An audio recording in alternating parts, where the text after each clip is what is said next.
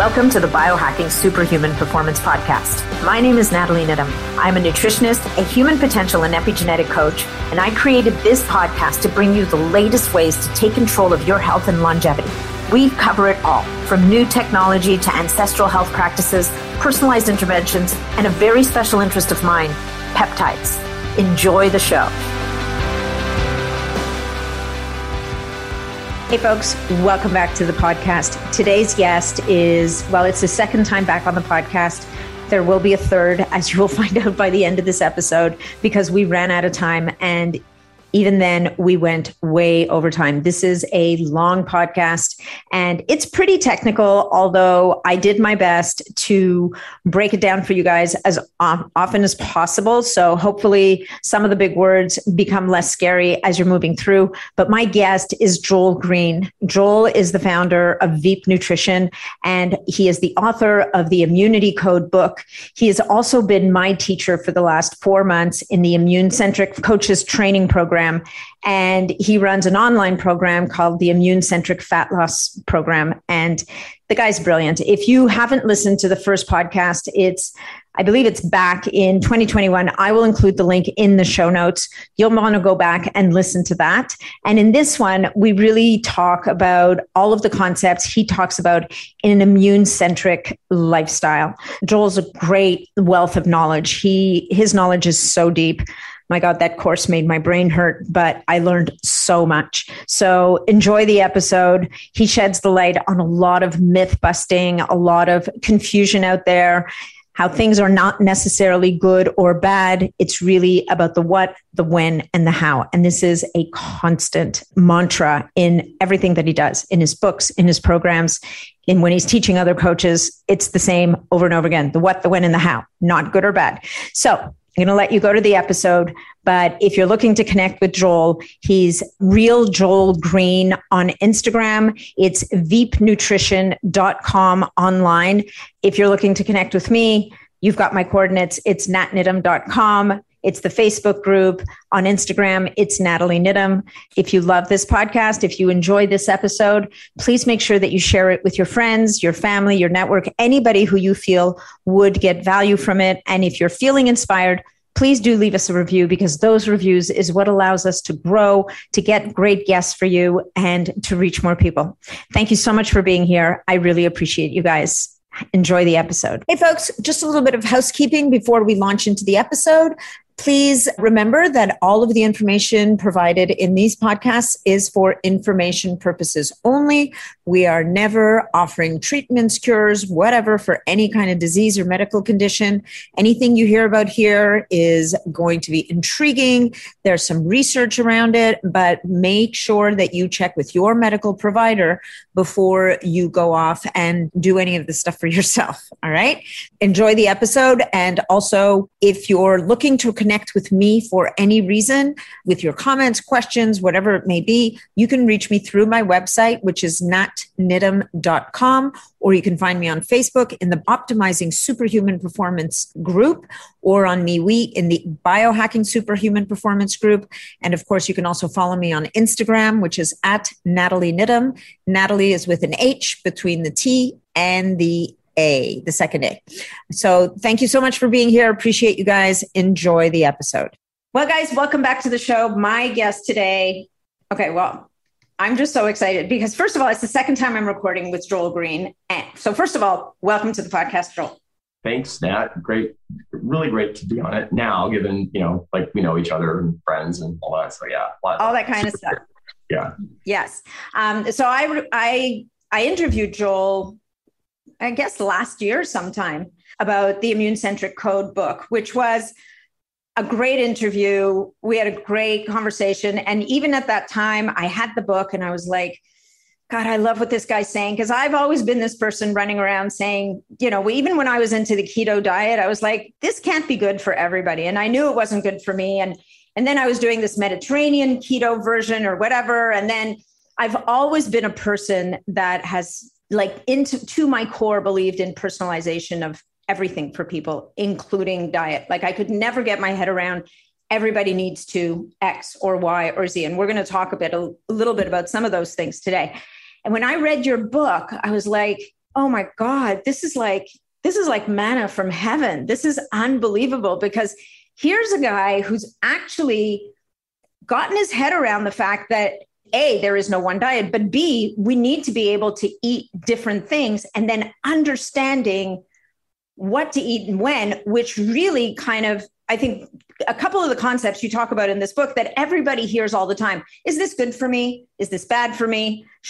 Is this food good? Is this not even for me? Is this a good food or a bad food? And you sit there and you like napalm that. It's like, boo, forget it. There's no good and bad. I mean, obviously deep fried Krispy Kreme donuts coated in bacon and topped up with cream cheese, possibly not the best decision you could make.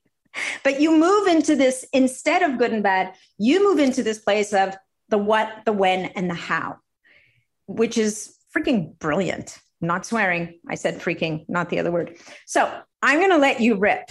And I'm going to just start you off with, what do biohackers need to know and understand about the immune-centric approach to diet? Because that's really that is right now, that is the core of your world. And it's amazing because it touches on fat loss, yes, but it touches on it within the context of longevity, within the context of healing your body, within the context of the microbiome. So hitting these major, major spheres that everybody else thinks they need to just focus on the one thing, and you kind of bring it down to this immune-centric diet.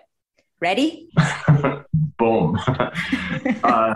Yeah. Well, so what I would offer is that the idea of an immune-centric approach to health is really at the highest level about taking hold of the rudder.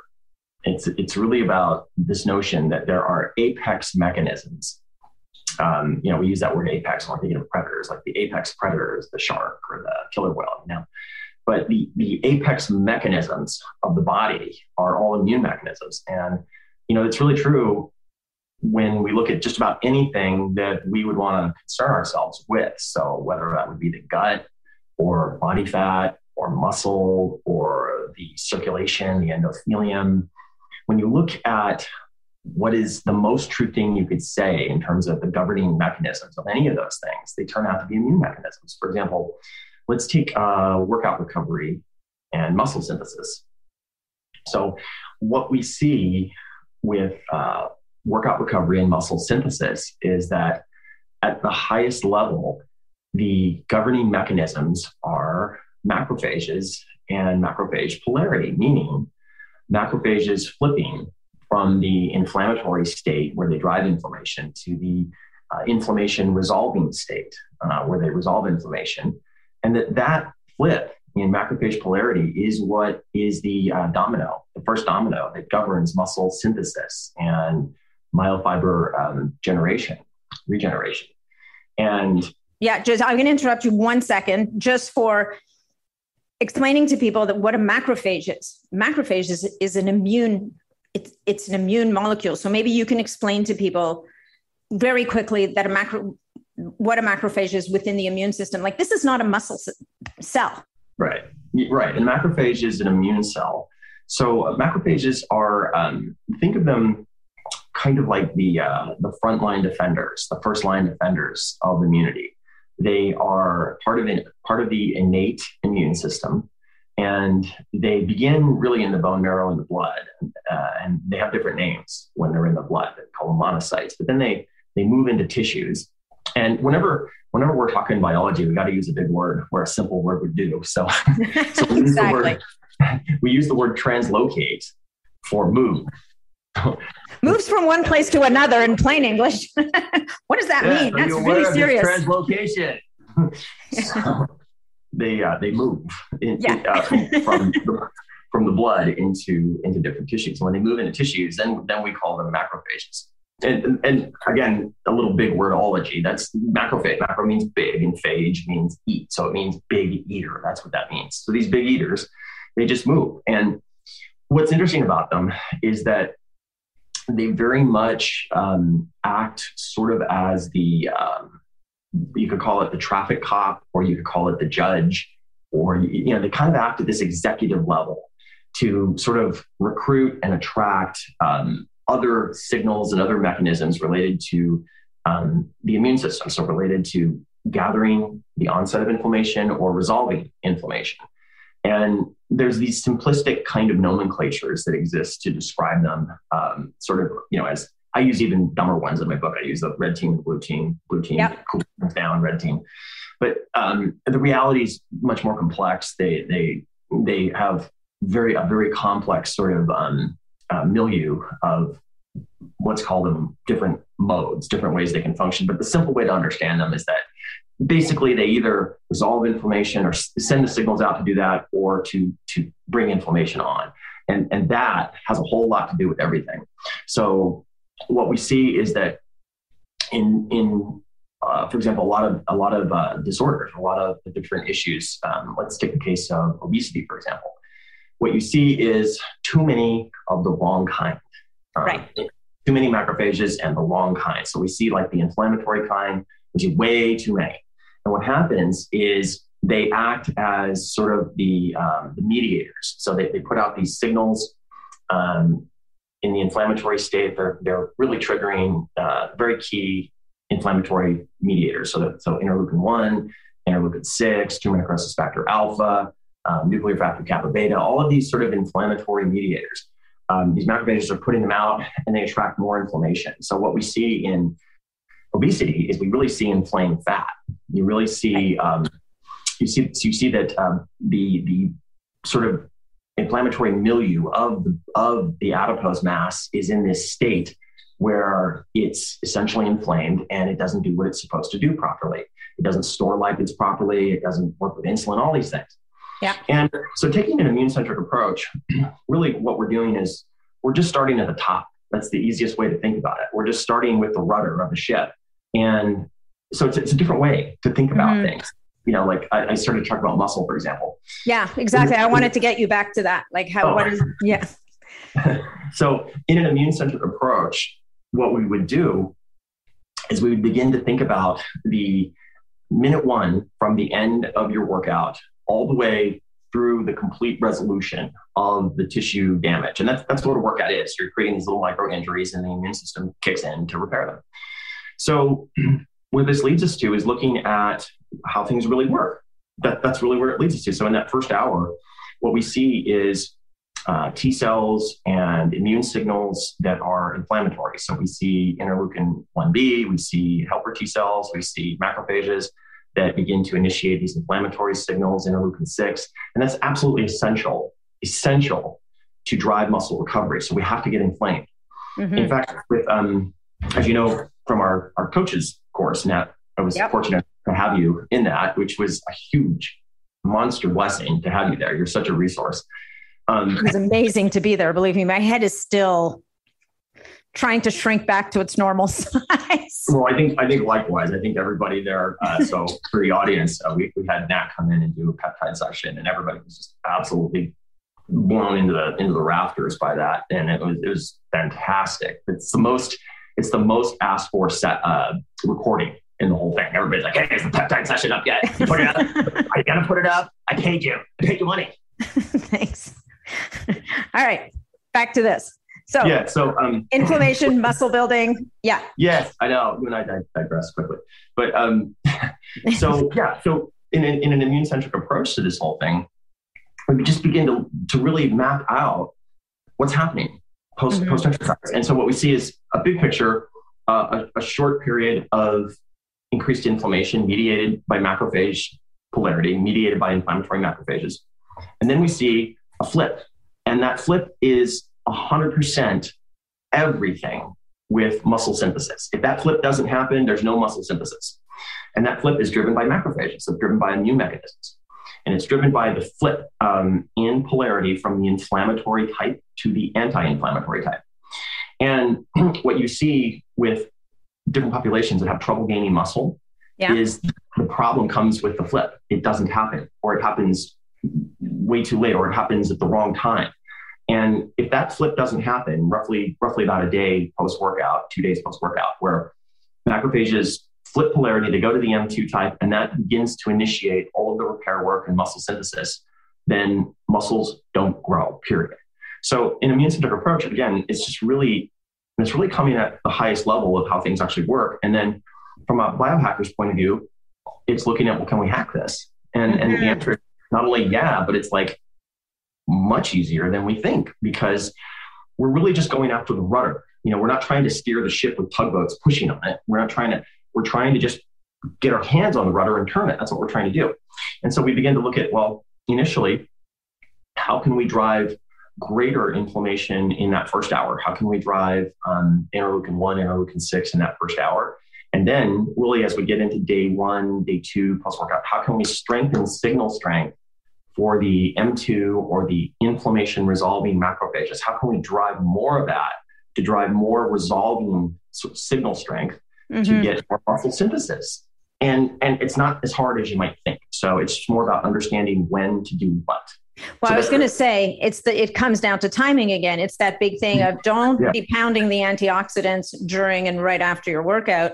Right. Hold on, let it go for a bit, and then bring in the troops. Yeah, it's really much more about a finesse sort of way of approach, just understanding when do we need to flip the on, so to speak. Yeah. So what are some of the things that people can do? So, I mean, we have a lot to cover today, but just very quickly, let's say we've introduced this concept of managing the inflammatory status of the muscle, pro and against. So what are a couple of simple things that people can do to help support that inflammation and then turn it off when it's time? Yeah. So what, when, and how? What, when, how? Yeah. No good, no bad. Yeah. So the what piece of it isn't really that spectacular. It's more about the when and the how. Yeah. So the first thing, a couple simple things you could do is immediately post-workout, like once you're done, 3 simple things. You would want to take citrulline at that point. Now, most pre-workouts put citrulline in it before. Okay. But ideally what you'd want is the citrulline really kind of right at the end of your workout, because what's going to happen is at the end of the workout, the citrulline is going to get in there in your system and it's going to spin up nitric oxide, and nitric oxide is going to spin up all these inflammatory mediators right at the end of your workout where you need it. So this is going to drive the inflammation onset. It's just going to kick it. It's like kicking the football right when you need to kick the field goal. Yeah. The other thing with that would be just go get hot. So if you combine getting hot at the exact same time that you're doing citrulline, and then another thing you'd want to throw with that would be a little bit of glutamine. And so glutamine, citrulline, and getting hot right at the end of the workout. And again, the what's aren't that big a deal. There's nothing esoteric about any of those things. It's like, okay, we know about those things. So really all of the new cool stuff is in the when and the how, not so much the what. So right at the end of the workout, that's where you want that. And what you're going to get from that is you're going to get more signal strength on the inflammatory recruitment. Okay. Which you think of as bad normally. Well, inflammation's bad. You don't want that, right? No, you do. Right at the end of the workout, you want as much as you can get. Okay. In fact, in older populations, that's exactly the problem. As you begin to get older, what happens is you don't get as inflamed as you should right after your workout, but 4 days later, you're way more inflamed than you should be.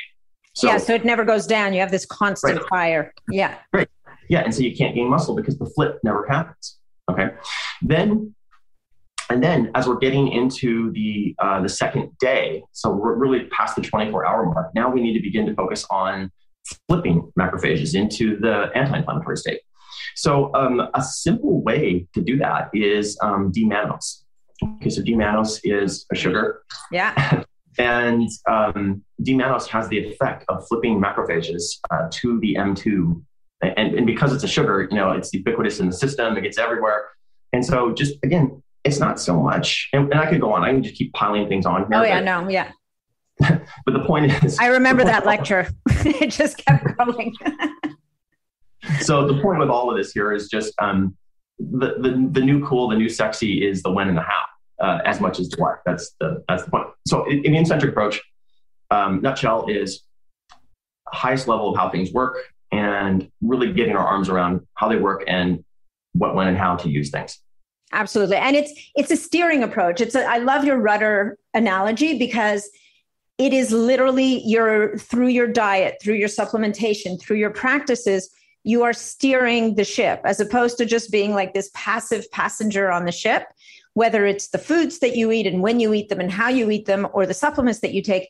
It's all in the what, the when, and the how. And it literally, that you could have named the book What, When, How. It would have made, it would have been perfect also. It just wouldn't have said anything to anybody. Immune centric is way better. But that what, when, how is so central to everything in that immune centric approach. So, so let's maybe drill into a couple of the like more granular pieces of the immune centric approach, and things like, and this is going to play into a couple of the later questions. Like I'm going to ask you at some point, what your thoughts are on the carnivore diet and the keto diet. But before we go there, what about fiber?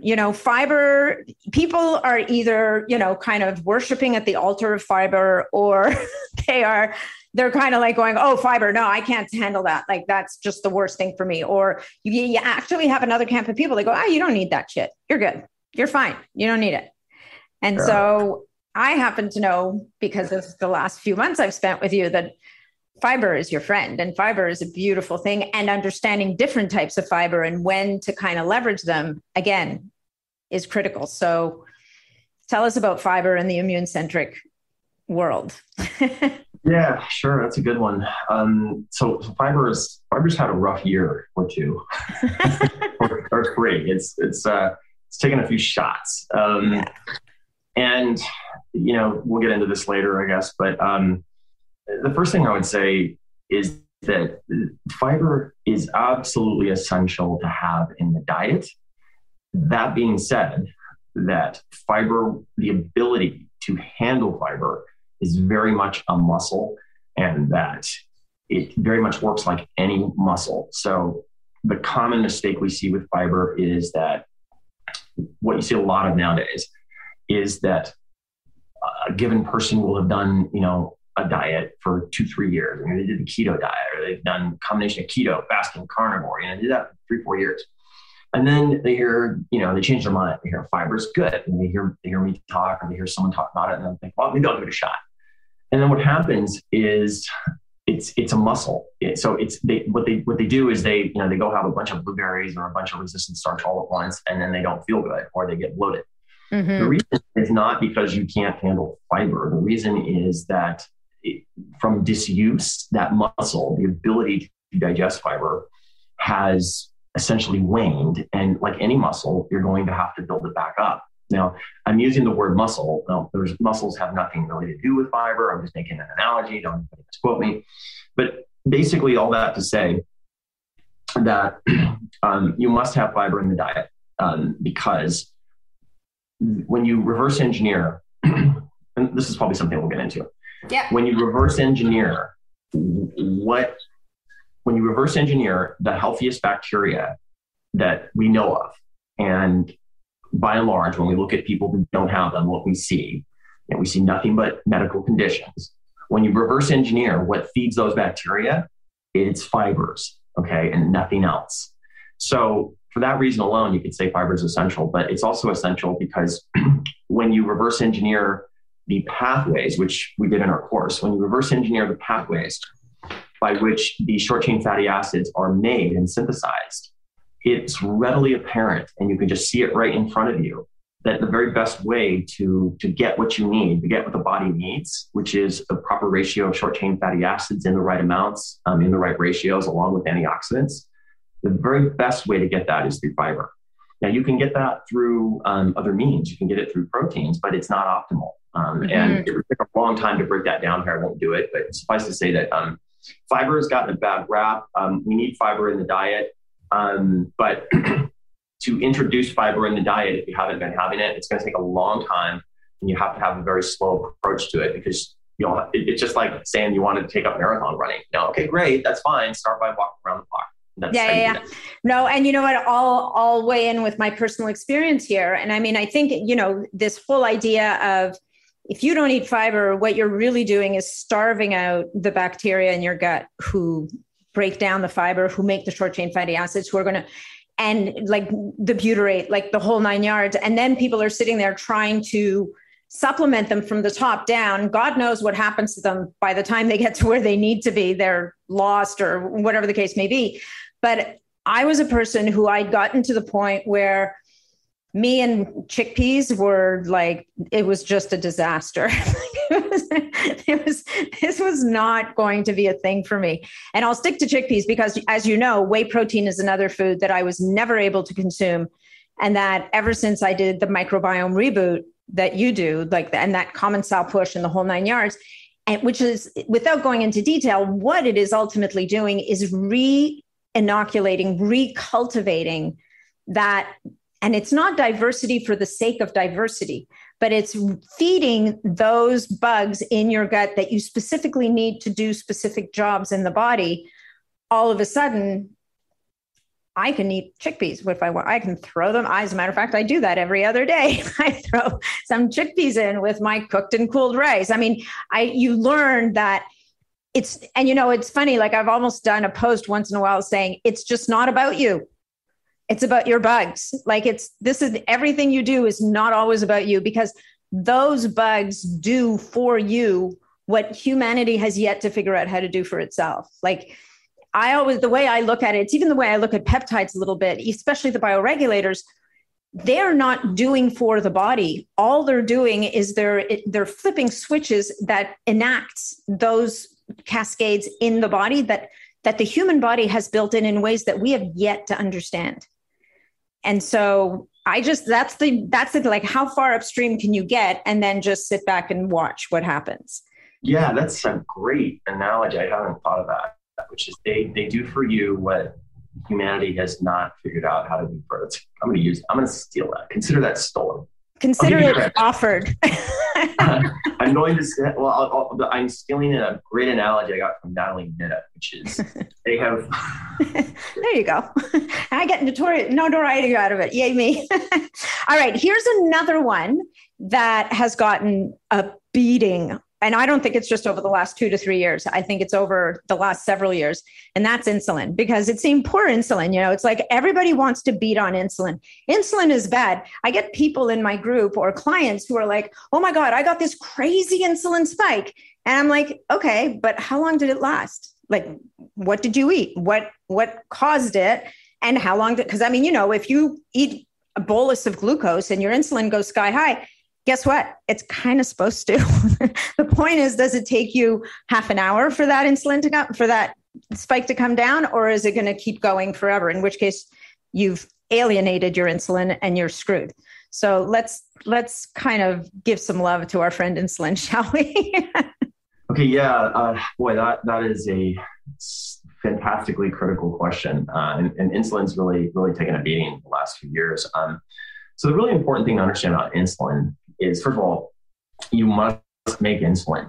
Insulin is the primary hormone that is responsible for clearing glucose from your blood and moving it into your cells. Okay. And so when insulin doesn't work right, nothing else in the body is going to work right. Insulin to call it a master hormone, we have to understand that it is intimately entwined with the aging process. Okay.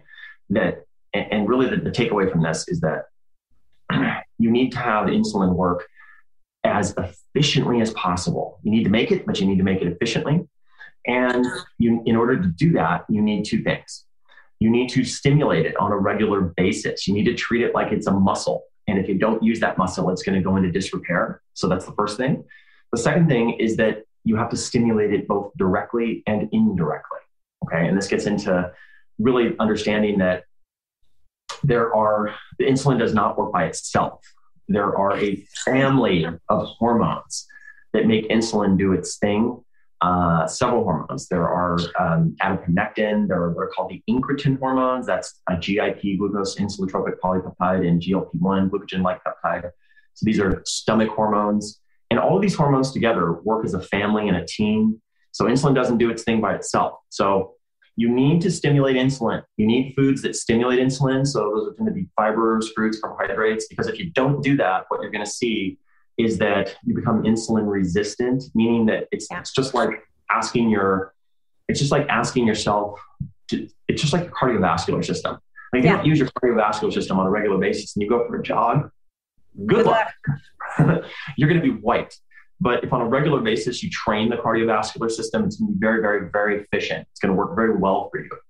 So insulin works very much the same. Like when it is stimulated on a regular basis with healthy foods that sharpen it directly and indirectly. So that's the key, is that we can target insulin directly with certain foods, but we can also target it indirectly with certain foods. We can target it by targeting GLP-1, GIP. And so really what this gets down to is that insulin has gotten a very bad rap. What you see is very common nowadays is to avoid anything that stimulates insulin. And that's the thing we've gone to. So we'll just avoid anything that makes us make insulin. And I just tell you what I see on a routine basis daily. I see people coming off that trip. It's like a boat cruise you went on where they said you're going to have the time of your life. You go on the cruise and you come back and you're fat and and nothing works right. And it's because you did your carb-free diet for 3 years, and then you come off that and your gut's jacked up and insulin is highly resistant. You don't make it when you need it. And so it's like a muscle that you didn't train for 3 years. And so for that reason, what the takeaway that, if you're a biohacker, what you really have to understand about insulin is that it is not only intimately tied to metabolic health, it directly controls the rate of aging through a couple of specific pathways. One is the MAPK pathway. And the best way to think of that pathway is that each cell can split kind of 50, 60 times, can divide. And that within cells, there's a clocking system that kind of makes decisions about when we should, go ahead and move forward and, divide and move to the next cell and move into a different phase. And that's directly controlled by insulin. The other pathway that is critical is protein synthesis. And that is directly governed by insulin because insulin governs a key thing called mTOR, and which governs protein synthesis. So we need to work out the muscles that control insulin sensitivity, just like the cardiovascular system. You need to keep the cardiovascular system sharp by using it. And a big problem that really we find these days is through CGMs. What you see is this sort of, I would call it CGM myopia. And it's so CGMs, for those of you who don't know, are continuous glucose monitors. So those are the, if you see someone walking around looking like they have a little button on the back of their arm and you're wondering what the heck is this going on, that is an implant with a tiny little thread needle that is sampling the blood sugar in their interstitial tissue, like it is space. It's not even in a blood vessel. So that's what CGMs are. And what Joel's talking about is that now in the biohacking space, a lot of people have taken to wearing these CGMs. You wear it for 2 weeks at a time, and it reports back what your blood sugar levels are continuously through the day. So I apologize for interrupting you, but I just wanted to make sure we still had everybody with us on the CGM boat. Yeah, absolutely. Yeah, really, really good. Thank you. The critical, so what we see a lot of nowadays is a kind of myopia, which is, I'm wearing a CGM and it said that I ate fruit and I have that insulin. And yeah. Okay. And the thing to understand is that, number one, they do not measure insulin.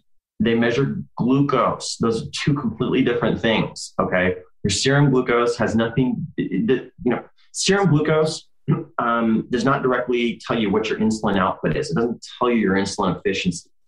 So you can have a high reading on your glucose monitor.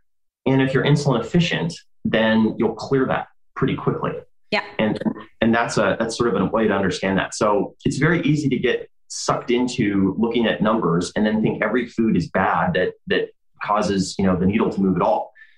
You have to avoid that because that is a problem of the infancy of the market. These things are new and they are helpful, but they are not the gospel, and don't treat them like the gospel because they are not directly measuring insulin. They're measuring glucose, and often they're not accurate. I was going to say that I've seen them be very inaccurate. Like I've seen continuous glucose monitors not line up with the more basic finger prick test that people would do historically, which is that blood test. You just prick your finger, you put a drop of blood on the little thingy.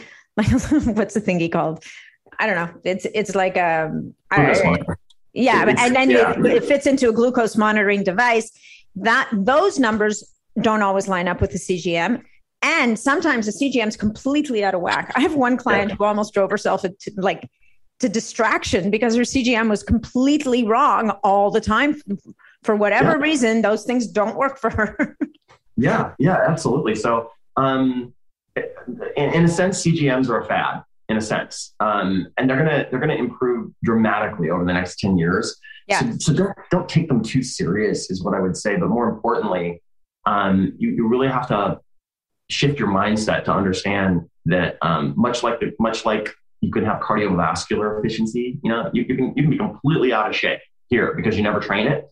Yeah. You can be completely out of shape with respect to the production of insulin because you never train it. In other words, you never feed it directly and indirectly. And that's a shift in thinking that is, I'll use the word apex again. It's an apex level shift in thinking because we're coming at this from the highest level of what's true, that you need insulin to work efficiently and you need it not just for metabolic health, but you need it to age well.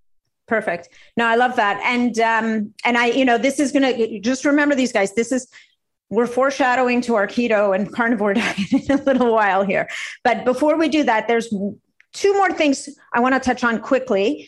One was GLP-1, because GLP-1's it's slowly starting to bubble up into the mainstream because of a new drug that is a peptide, really, that has been manipulated by a drug company to have a much longer half-life than the actual compound that we secrete naturally in our gut.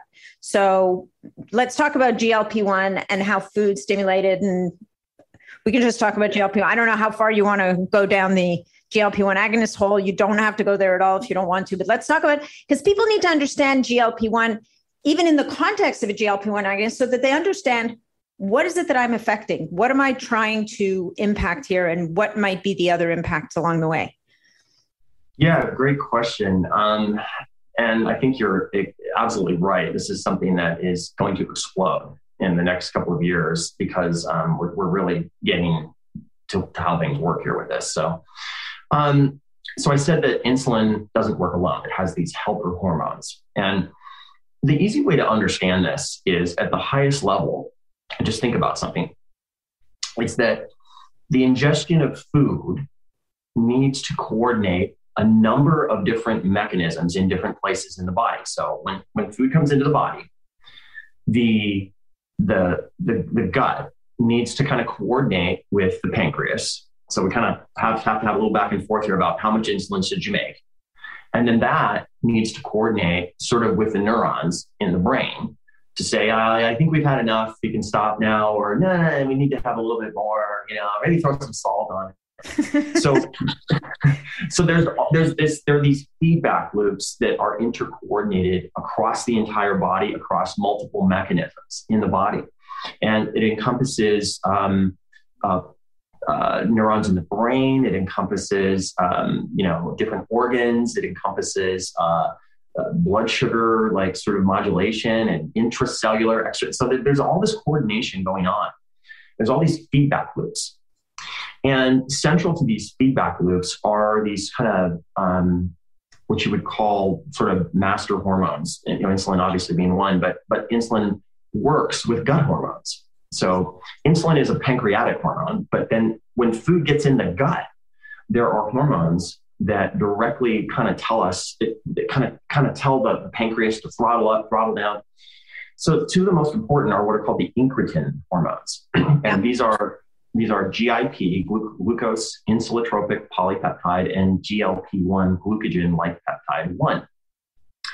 These hormones are called insulitropic, which just means that they make insulin more efficient. They make insulin do its thing better. They kind of like help the pancreas decide, like, just a little bit more. Okay, we're good. Okay. Yeah, they're calling out the insulin. They're like, come on, we need some help here. Yeah. And so these feedback loops are critical to metabolic health, critical to body fat, critical to everything. So what we see is glucagon, GLP-1, glucagon-like peptide, has a number of really remarkable effects. It seems to It seems to really make insulin much more efficient, makes insulin do its job much better. The way you could think of it is like if you think of like a javelin. You can throw a javelin, but then there's a tool. I forget the name of it, but you can attach it to the end of a javelin, and it kind of works like a fulcrum. The thing goes like twice as far. Huh. Kind of works like that a little bit. Well, it's kind of like those tools you use to throw the ball for your dog when you're someone like me and you can't throw a ball to save your life, right? So you use that thing and all of a sudden you're a star pitcher. Yeah, exactly. So that's a good way to think of GLP. It's like that, like the dog throw tool. But beyond that, what GLP-1 notably, indisputably does is that it helps body fat, helps you reduce weight, reduces hunger, and very, very good for metabolism. And in conjunction with that, what you find is that a lot of the receptors for GLP work together with GIP, and GIP has very favorable insulotropic effects as well. So the thing to understand is that this story begins with food.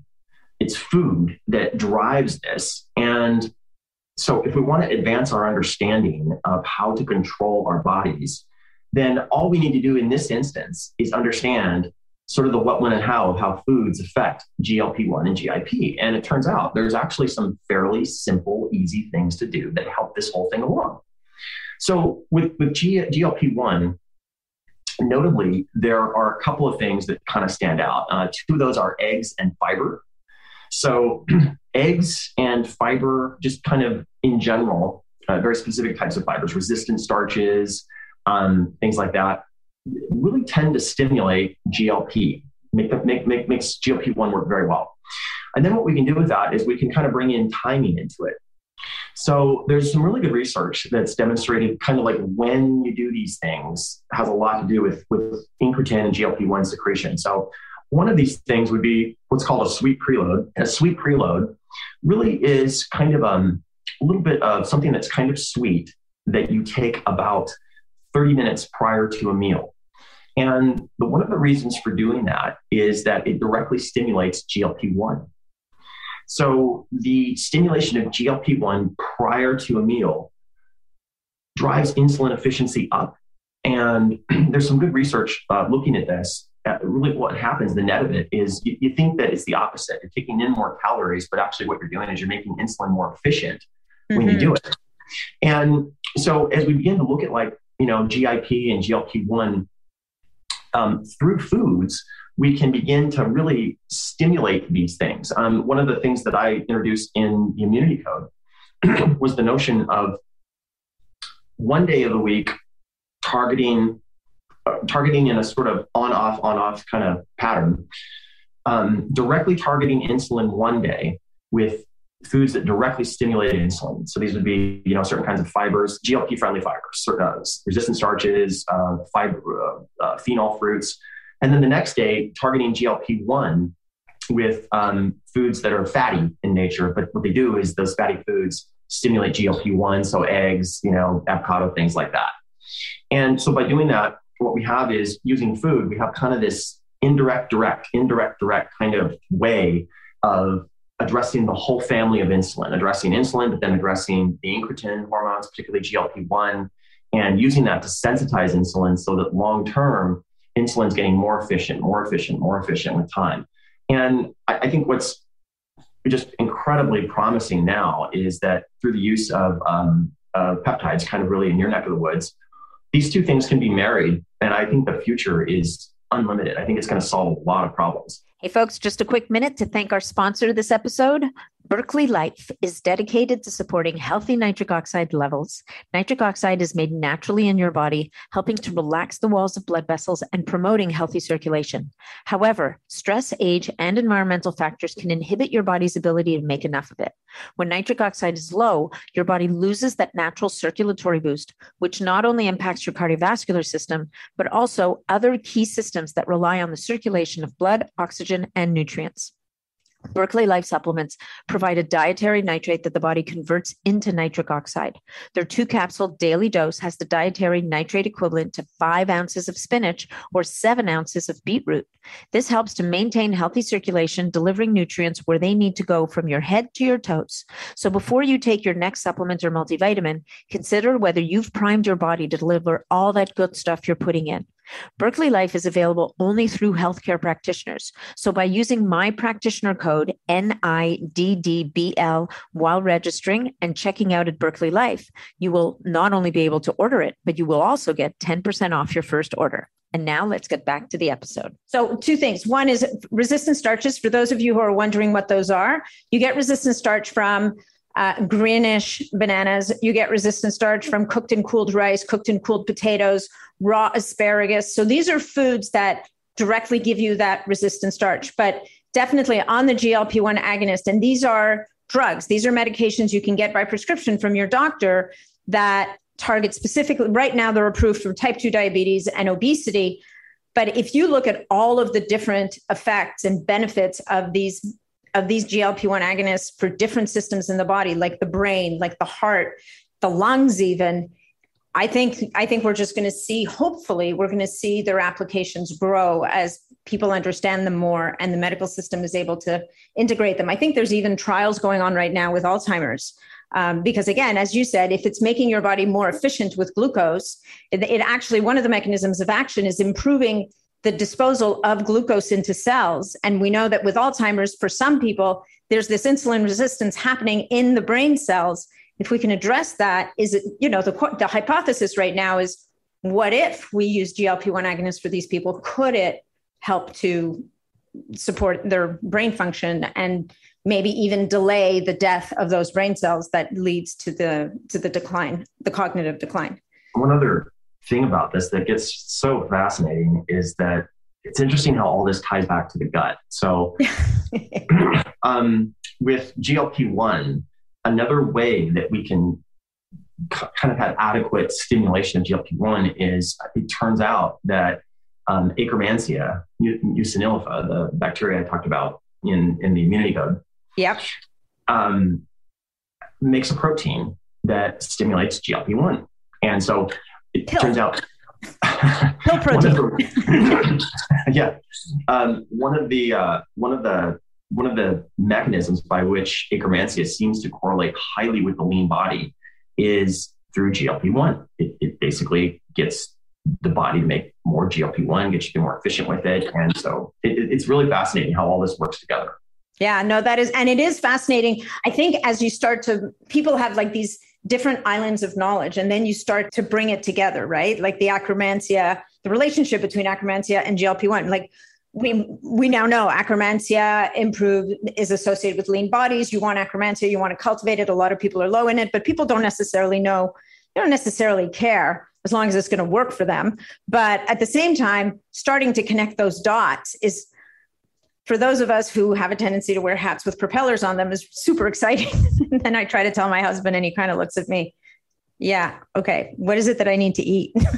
I'm like, you just have some apple peels. You'll be fine. Yeah. Anyway. Okay. All right. The last hormone we're going to talk about today, because I don't even know if we're going to get through everything, but the last hormone we're going to talk today is adiponectin. And people, I don't think this one's taken as much of a beating because most people can't say the word to begin with. They can't spell it. They don't even necessarily know it exists. There are people listening. I know you know all about adiponectin, but this is another one of these hormones that's intrinsically, I mean, there's so many, right? It's a symphony in the body. Everything is connected. And if you haven't kind of figured that out, let us be the ones to tell you everything is interconnected. But adiponectin, secreted by, fancy word, adipose tissue, plain English, fat cells, is crucial in fat loss or weight management, that kind of thing. So let's talk about adiponectin. Is it the hormone that doesn't get nearly enough attention, I think? Yeah, let the riffing begin. I think it's almost like in the public awareness. It's like a product line that's in dev, and we're going to release GLP-1 this year and next year, and then after that, we're done with adiponectin. Yeah. So if we're talking about insulin, and we're talking about GLP-1 and these critical gut hormones, there's another player that we really have to think about, and it really is completely underserved in the thought sphere, but once you get what it does, it's elevated to like wow, we really need to think about this one. And that is adiponectin. So adiponectin is what's called an adipokine. It's a hormone that is secreted by your fat. And again, what I started this whole diatribe off with on insulin was that there's a lot of coordination, a lot of feedback that has to go on between when food hits the gut and then the brain and then, the digestive tract and then the pancreas. Well, we can include adipose tissue in that milieu of coordination, because there's a whole bunch of sort of back and forth that has to happen when glucose hits the serum and insulin is produced with respect to fat cells. Yeah. So adiponectin is also an insulin sensitizing hormone. Yeah. And it's very easy to think, well, my gosh, then it's good. But it's not. Adiponectin can be really good. It can be bad. It just kind of depends. But the interesting kind of high level to understand about it is that it does two really critical things. The first is that adiponectin has a whole heck of a lot to do with making insulin work better. In fact, one of the hacks I introduced in the Immunity Code that's really taken off was glycine and Jello. And that with glycine and Jello, taking those at night, you stimulate adiponectin while you're sleeping. And this all started back in 2010. And in my nutrition system, we were doing a lot of corporate wellness, and I put that hack in there as part of the system. And people were saying, "Hey, I'm waking up leaner. I can see it." And it really was the glycine helping to stimulate adiponectin while they were sleeping. The other thing about adiponectin that is completely unknown and is it could in the future, it's going to dominate a lot of our talk the way that like Akkermansia became popular here today. Yeah. It'll be that way. So, and the thing is, has to do with muscle synthesis. So something completely unknown about adiponectin is that it's sort of a rate limiter or a rate regulating factor in the synthesis of muscle. And the way that it works is adiponectin secreted by adipokines, by fat cells, sort of wanders around until it finds muscle. And then there is a special type of sort of docking molecule called a T-cadherin that adiponectin sort of docks with when it finds muscle. And the reason that's important is it acts sort of as a bioregulator. What it does is it sort of regulates the kind of the push-pull between muscle synthesis and deposition of fat within muscle. So what we see with age is that the older we get, we have what's called essentially lipodystrophy, or dysregulated lipid storage. Right. What we see is that fat cells are supposed to store fat. That's your job. If you can't do your job, we'll go to you. Well, what we see with age is that fat cells don't get so good at that anymore. And so lipid droplets wind up in other places. And one of the places they wind up in is muscle. Well, that's disastrous when we start to see intramuscular lipid droplets. An easy way to think of it is think of like a really fatty steak. I was just thinking of a ribeye, like really well marbled. You don't want to be the ribeye. No, you don't want to be the ribeye. You want to be like the lean, gamey, grass-fed steak. Now, yeah. But in human terms, it's like, nah, dude, I don't want that. I don't want that corn fat. That's good. But from a metabolic perspective and from a longevity perspective, you really want to be the lean game animal, the one that's out running around in the wilderness. That's the one you want to be. Okay. Yeah. What we see though is that adiponectin works to drive muscle synthesis. So when adiponectin is doing its thing and properly docking with the cadherin on muscle, it drives muscle synthesis. And so what you see in older populations is this process starts to get dysregulated. And so we see more lipid storage in muscle and we see less muscle synthesis, and it's directly controlled by adiponectin. So is that because adiponectin doesn't dock to the receptor properly on the muscle? Mm-hmm. Yeah. You begin to get these issues of adiponectin sort of aggregation. Yeah. And it affects muscle synthesis. So, so that elevates adiponectin from kind of a, that's interesting too, kind of discussion to several more steps up the food chain to understand that, it's not just regulating insulin, it's also regulating muscle storage and muscle synthesis. That makes it a very big deal. So all that we can put in one umbrella, which is insulin and all of the helper hormones with insulin. And suddenly insulin's back to the foreground. Whoa, insulin's very important. And a good guy. learning like, and something to be honored. We should be all bowing to the altar of insulin and proper function of insulin. So I like how you kind of wrap that up. Like at the end of the day, what we've been talking about here, the last little while, is all about ways to stimulate insulin, to sensitize insulin, to get insulin working for us. So then let's maybe finish off with the carnivore diet and the keto diet. And are you going to say that they're bad? Are you going to say that they're good? No.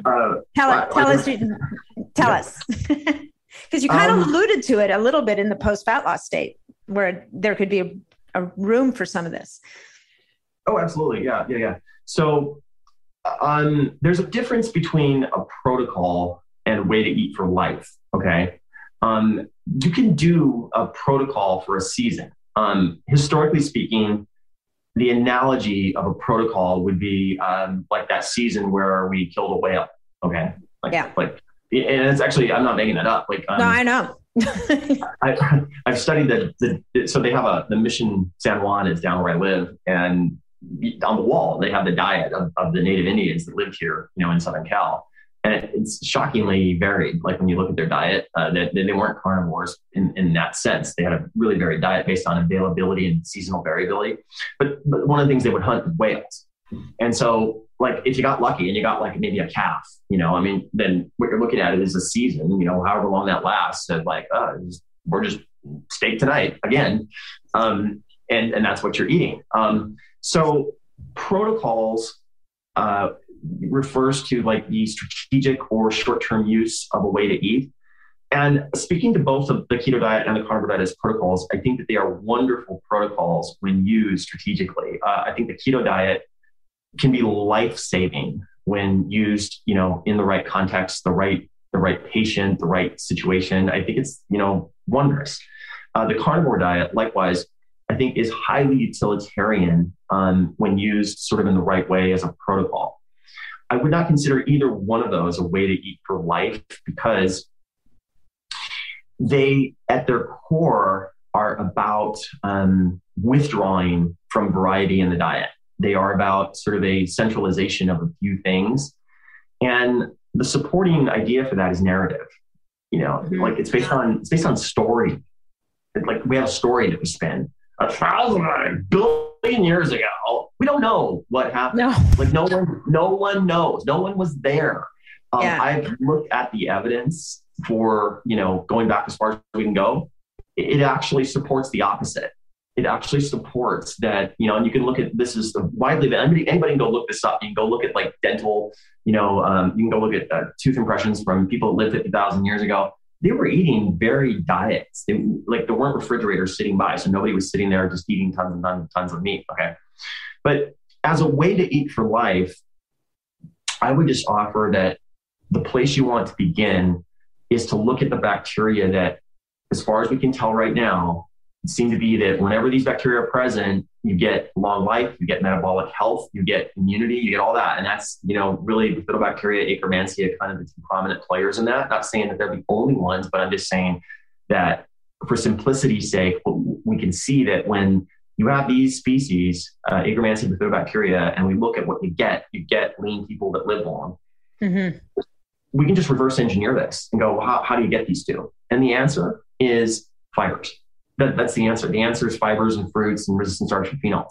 That's how you feed those bacteria. You don't really feed them from fats. You don't really feed them from meats. So if you want to look at like, how do you get those in the diet, reverse engineering what you need to eat to get those, it takes you into what I believe is the highest truth of dietary intake. And that is variety and balance in the diet over time is the healthiest thing you can do. And there's good reasons to believe that's true.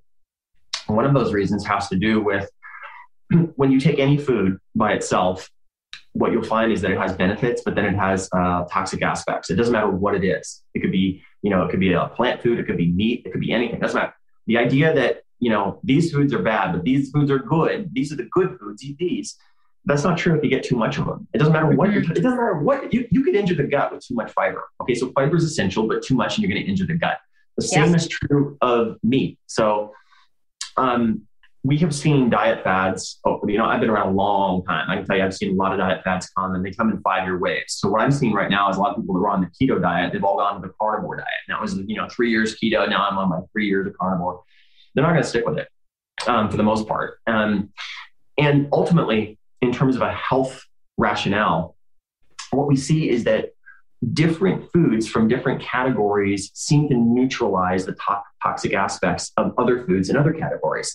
You can look at meat and fiber and see that immediately. So when you look at meat and you put it in the gut, the first thing you see is that it ferments, just like fibers. Both meat and fibers will ferment when they're put in the gut. The difference is that typically when fibers ferment in the gut, they make healthy metabolites.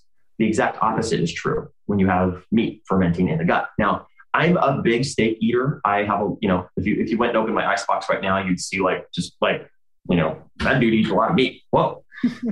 But what's true is that there's variety in my diet. And so we can see this in the gut. When you see some of the toxic metabolites of meat fermentation, they're neutralized by adding fiber into the diet.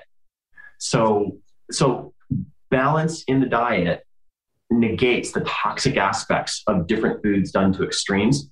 Now, that doesn't mean the 4 food groups. Like, I'm not saying you have to eat 4 food groups at every meal. I believe you can have seasons. Like, you could have a season, where you did something more carnivore or more keto or more vegan or whatever. But over time, we have to mimic what was always true, which was availability was driven by seasons and the variety in the diet out of the essential need to survive. Because if something wasn't available, you were going to eat whatever was available. And that's very much true, I think, of carnivore and keto as a way to eat for life.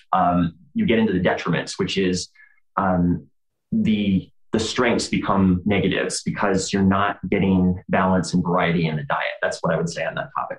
Yeah, no, I think that's a really good point. And I like the approach around seasonality because, to your point, from, in the time before there was a grocery store and a fridge and whatnot, the modus operandi was eat to live. Like, if it's there, we're going to eat it. If we can catch it, we're going to eat it. And if we can't catch anything to eat, then we're going to eat what we can catch, which might be something that's buried under the ground, or it might be something growing on a tree and it can't run away. And, I've even heard this concept that, in certain societies, by the time the end of summer and the end of fall rolled around, they were virtually pre-diabetic because they would have been gorging on the fruits and all the available stuff. Because again, we need to survive. We're going to fatten ourselves up, and not that they purposefully would fatten up, but the body is built that when there's food, we will store so that when there isn't food, we will burn. And they would come into a wintertime when there is none of these fruits and vegetables and whatnot. They de facto kind of end up going carnivore, right? Or keto carnivore, something like that. And now you start using up those fat stores and flipping your metabolism over, going from the precipice of prediabetes back again, getting lean again, and starting all over again.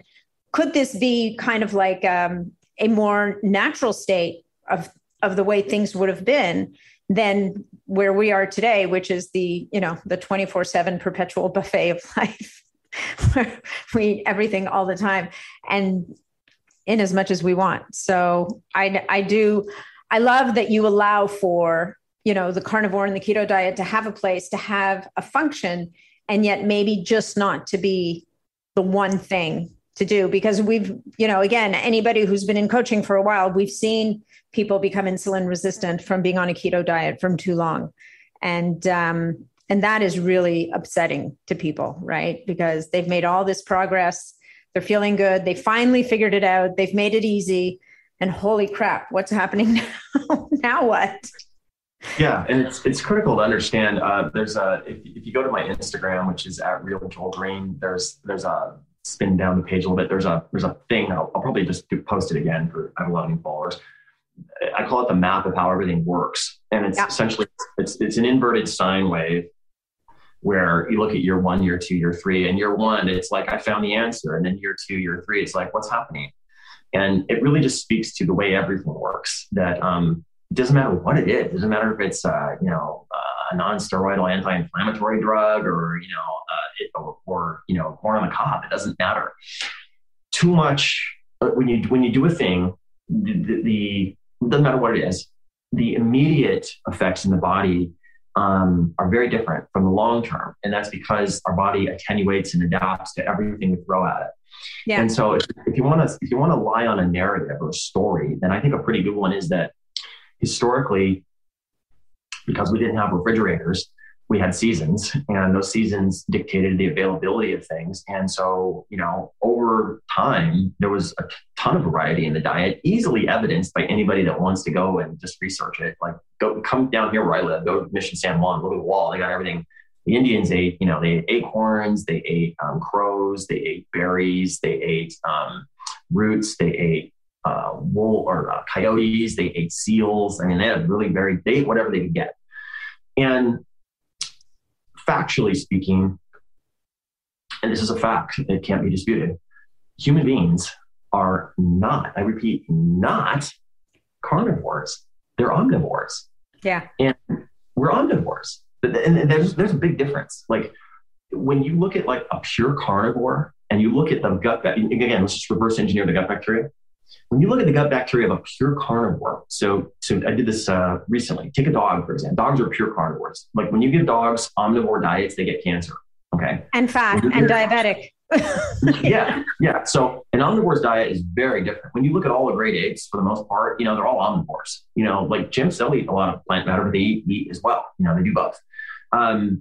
When you look at the differences in an omnivore versus a carnivore diet, very, very different. You feed a pure carnivore an omnivore's diet, they get cancer.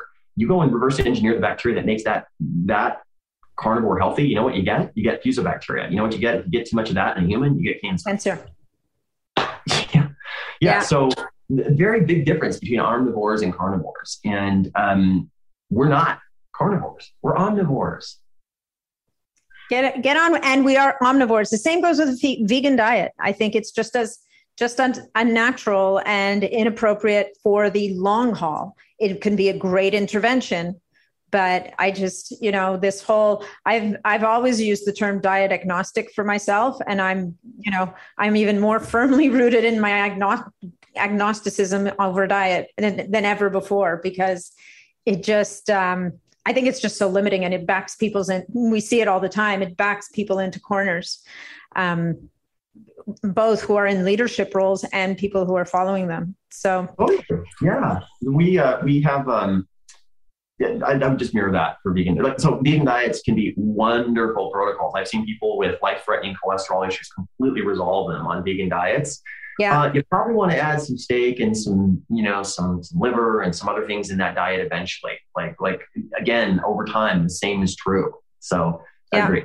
I love it. All right, sir. I think we're going to wrap up, and we're going to promise people a follow-up to get into all the other amazing things.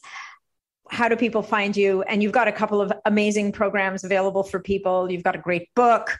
So why don't you hook us up? Yeah.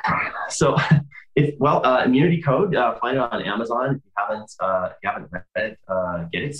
And then you can find me on Instagram at Real Joel Green. And then a lot of stuff's coming out now. So the flagship is the Immune-Centric Fat Loss course. And these are all one thing. I started off a number of years ago to create a solution for what we see happening in real life. And so I'm just filling the blanks in now. So some new products are out. You can find those all in my Instagram bio. Just look in the link there. And Real Joel Green at Instagram. And then all kinds of links there. Check them out. Great. And then your website is the... veepnutrition.com. Veepnutrition.com. So V like Victor, EEP, P like Peter, nutrition.com. So all these links will be in the show notes, guys. Joel, as always, a pleasure and a mind-expanding experience. Thank you so much for being here today. Thanks, Nat. Always fun. Thank you. Thanks so much for joining me on this episode of the Biohacking Superhuman Performance Podcast.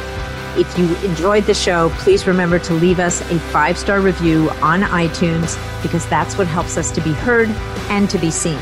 If you'd like to connect with me directly, or if you'd like to leave any comments, or if you have any questions about this episode, please reach out to me directly through my website, natnidham.com. And of course, if you're not already a member of the Biohacking Superhuman Performance community on Facebook, that's where you'll find me every day. It's a short application. Just answer a couple of questions and you're in and interfacing with other amazing biohackers. Thanks again, and we'll look forward to seeing you on the next episode.